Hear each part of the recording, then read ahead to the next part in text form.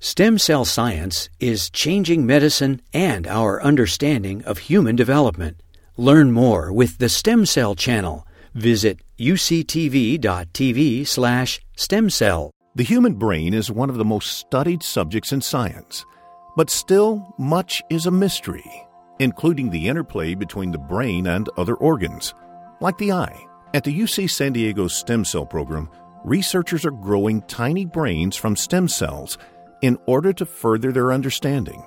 And they're not the only ones using this approach.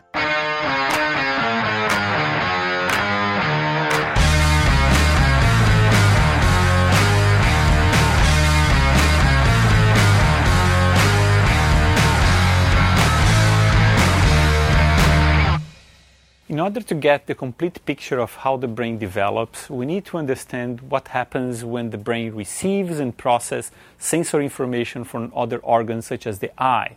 And that's where Karl Wahlin comes in. The connection between the eye and the brain has fascinated scientists for hundreds of years. It seems miraculous that rays of light can be transformed into a complex understanding of the world. But sometimes the system breaks down, leaving people in the dark. Photoreceptors or ganglion cells can die. And once those cells are gone permanently. And so we're looking at new ways to restore function to the eye. Karl Wahlin is the director of the Richard C. Atkinson Laboratory for Regenerative Ophthalmology at UC San Diego. His lab uses stem cells to create tiny human retinas in order to study eye disease and hopefully one day cure blindness. One of the powerful things that we can do with retinal organoids is to introduce patient-specific mutations. And this is something that's really been made possible over the past 5 years by new gene editing techniques. Wahlin's lab uses the CRISPR gene editing technique to create retinas with the exact mutations found in people with eye disease, so he can study how they develop and what treatments might work on each mutation. Previously, most of the kinds of studies that we would do to study inherited retinal degenerations would be done in animal models, which take a long time to develop, and they're not very scalable. The ability to make human organoids with disease-relevant mutations means that we can have many mutations, we can have thousands of samples, and we can test many of these with different drugs.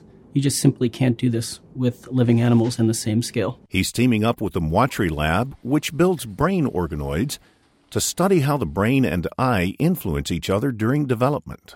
But we know from decades of research in other species that sensory input is very important for brain development and vice versa. The information that we can get from this kind of approach, the cerebral organoid retina co-culture system, will allow us to understand how those connections are made.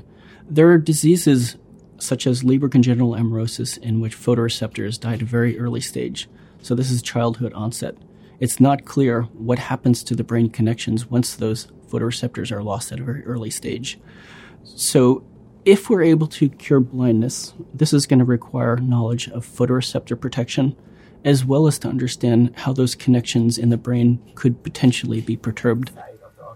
So over time, as we've developed this cerebral organoid retina co-culture system, we've recognized certain technical limitations. And one of them is that the retinas and the brains, they tend to be absorbed by one another. And so we need physical structures in order to separate them. Xiaoqun Chen's group has a lot of experience developing biocompatible materials using 3D printed scaffolds. And we're using this knowledge and their expertise in order to build a better system. So they've been building three-dimensional scaffold systems for us to physically separate the retinas and the brains. And this is going to be one of the critical components that we use in order to build a better integrated brain-retina circuit. At the same time, Wahlin's lab is looking into a treatment for eye disease straight out of the animal kingdom. There's a new area in retinal research, and it's a very fascinating area. It's called endogenous regeneration. And this is the process whereby specific support cells in the eye can be reconverted into other retinal neurons, such as photoreceptors or ganglion cells. When you think about endogenous regeneration, probably the most powerful example is a lizard or an amphibian that has lost its tail. A lizard that loses its tail can grow a completely new tail in a relatively short period of time.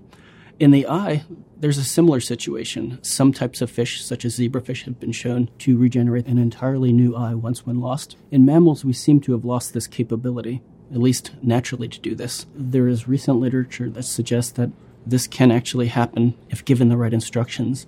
And so our lab is very interested in taking knowledge from other species, using this in our system in order to endogenously regenerate retinal neurons. In 10 years from now, what I really hope we'll be able to accomplish with this system that we're developing is a platform to test new therapies. There are hundreds of mutations which need to be addressed, and we can't do this on a case-by-case basis. If we can have a system where we can study many different mutations in a system that's physiologically relevant, coupled to a brain, we would have a system where we can test new therapies like drug discovery or gene therapies, or in the best case scenario, endogenous regeneration. And if it did work to cure hundreds of mutations, this would be something that would be extremely powerful and would transform the way medicine works.